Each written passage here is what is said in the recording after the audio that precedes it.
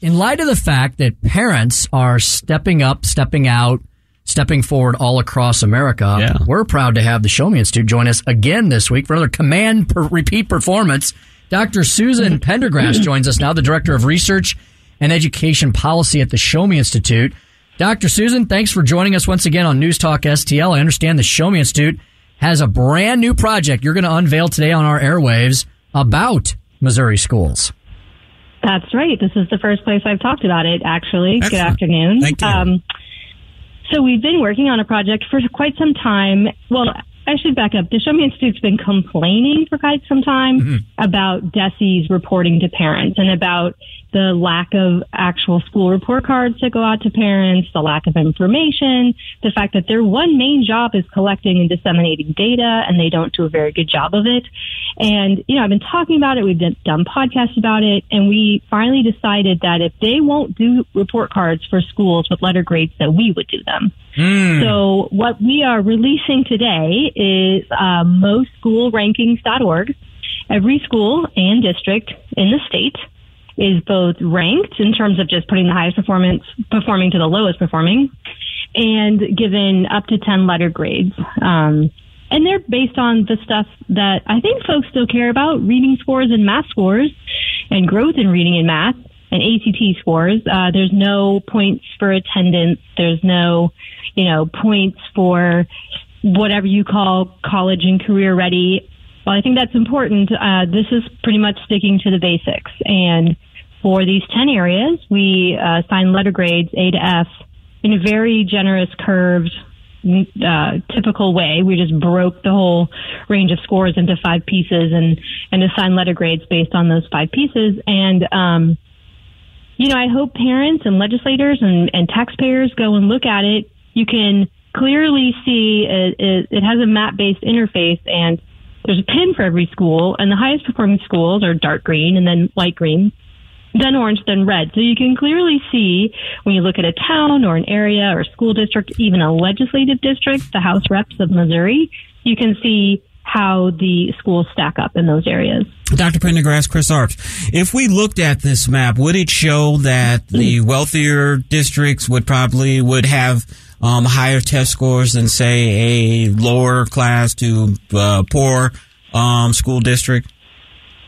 Sure, probably, and I think that's something we all know. However, there are a couple of things that we did just to take into account the kind of students that are being served. We calculated expected scores for every school based on low-income enrollment. So if a school, enrolls 100% of their students are identified as low income, then this one gives them credit for, missing or meeting the expected score. We also included the growth scores that the Missouri Department of Elementary and Secondary Education published. It's a number around 50. It's either slightly below 50 or slightly above. We explained the model there. And so we include a growth score. So even if you are a wealthier district, every child there should be growing at least a year's worth of performance within a year. So it takes into account that not all districts serve the same type of kids. But of course, we all know that the schools that perform better are the ones where parents move to. And, that's no secret. But, we do include that. Another thing that's on there, just for people who don't even care about how the schools are doing, maybe if you just care about education, we have a pretty extensive glossary at the top. And we define terms like what is proficient, what is basic, what is a school that's targeted for intervention, how is that figured out? How is the comprehensive intervention figured out? What's a 4-year cohort graduation rate? So we have a glossary of these terms that get thrown around all the time, and people may not know what they actually mean, or how is that growth number calculated. That's all on the website as well. Speaking to Dr. Susan Pendergrass of the Show Me Institute. Dr. Susan, as you mentioned, you would think that the government would want to be aware of how the government schools, the public schools, are doing. You would think that would be one of their top priorities. Dr. Susan, why is it important to measure the performance of public schools? Why should we care? The basic answer is you can't fix what you don't measure, right? George Bush said that famously. You can't fix what you don't measure. So we need to figure out, Missouri currently has a system of accreditation for districts. And out of 520 districts, 514 are fully accredited. So it's like having no system, right? We know that there are better schools and worse schools across this state. And we know that some kids are not being well served by their schools, but there has been no appetite to actually disclose that information to parents. So lots of states assign letter grades to schools. Florida started assigning letter grades to schools in the 90s, like 25 years ago almost, they started assigning letter grades. And in Florida, a child doesn't have to go to a quote-unquote D school for more than 2 years. They're allowed to transfer out, or an F school for 1 year. I mean, they really put teeth in it. And Missouri, you know, we had some test scores come out from last year, recently, state level, and the Commissioner of Education said she wants to, and they're bad. I mean, we all know that performance is way down post-pandemic or mid-pandemic. And what the commissioner said is she wants to only use this information as a flashlight, not a hammer. And so I think there's this unfortunate tendency to want everyone to feel good.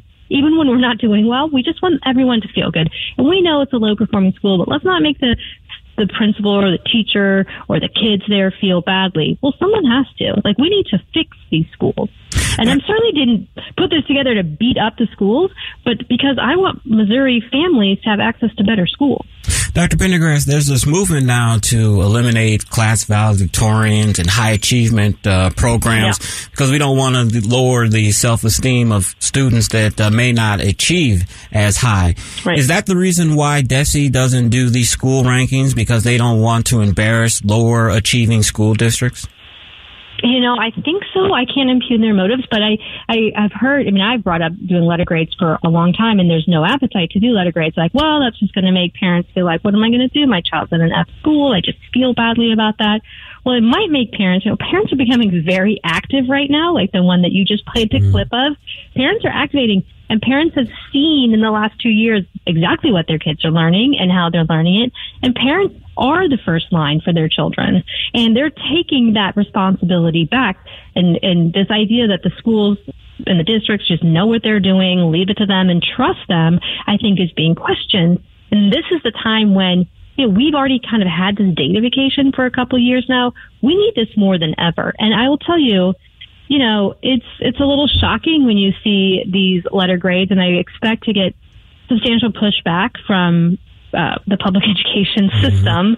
But this, you know, I don't like to always get on the scale or look at my checkbook. It's not always pleasant. But if I don't, then, you know, or like people that use this analogy of the Titanic turning off the indicator, like, yeah, you could shut it off, but it's not going to, you can ignore the signs, but it's not going to get rid of the problem. In fact, facing it is the way that we will address this. Now, there are a list of schools, about 70 that are comprehensive support, like these are supposed to be the worst of the worst, lowest performing, and then there's another group that's targeted. I don't know exactly how those schools are being supported in terms of intervention, but we have lots and lots of schools in this state, and not just in the big cities, that have single-digit rates of proficiency. Single digits. And if you believe a child has a right to a free and fair public education, I'm not sure they're getting them if they go to those schools. So this is the kind of stuff we need to take a hard look at, and we need to acknowledge that we've got some real problems, and this is how we begin to fix them.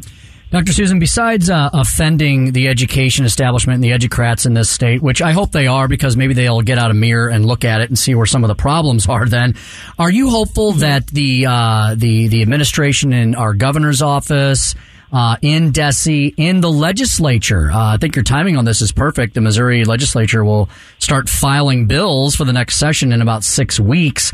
Are you hoping the legislature pays attention to this and maybe starts holding some of these districts accountable? Of course, I really am. And, you know, I just did a podcast with this Checker Finn, who was with Brookings, and he's been around the education space for decades. I think he'd be okay with me saying that. But anyway, about 40 years ago, there was this massive report by the U.S. Department of Education called A Nation at Risk, in which they said that if another nation had imposed upon us the system of education we've created for ourselves, we would consider it an act of war. Like, they were like, we are tanking. And at that time, you had some governors in the aftermath of that. You had Jeb Bush, you had Lamar Alexander, you had leaders that were like, we are not going to take this. I want to be education to be my biggest issue here. And what we're seeing now, I don't believe we're seeing that sort of resolve. I don't believe that we're seeing our governor or legislature treat it as the crisis that it is. And, you know, if Missouri doesn't it isn't a place where families want to come and raise their children, we're just going to continue to decline. We've already lost ground nationally in test scores, and we're going to continue to lose ground if we don't get really serious and stop trying to just make sure everyone feels okay and make sure that the schools are actually performing. Very good. Dr. Susan Pendergrass, the brand new project has been released, the Missouri School Rankings Project at showmeinstitute.org. Dr. Susan, we'll love to have you back on for some follow-up on this and see what the reaction is from the public policy community. Thank you. Absolutely. Thanks so much. Take care. Thank you. Take care as well. Chris, long overdue. I mean, if we don't know where the problems lie, you can't go about fixing them. Yeah, I was surprised that DESE won't do rankings. I would be very curious to know their reasons for not doing something that seems so basic and common sense. Easier to hide, I guess. Yeah.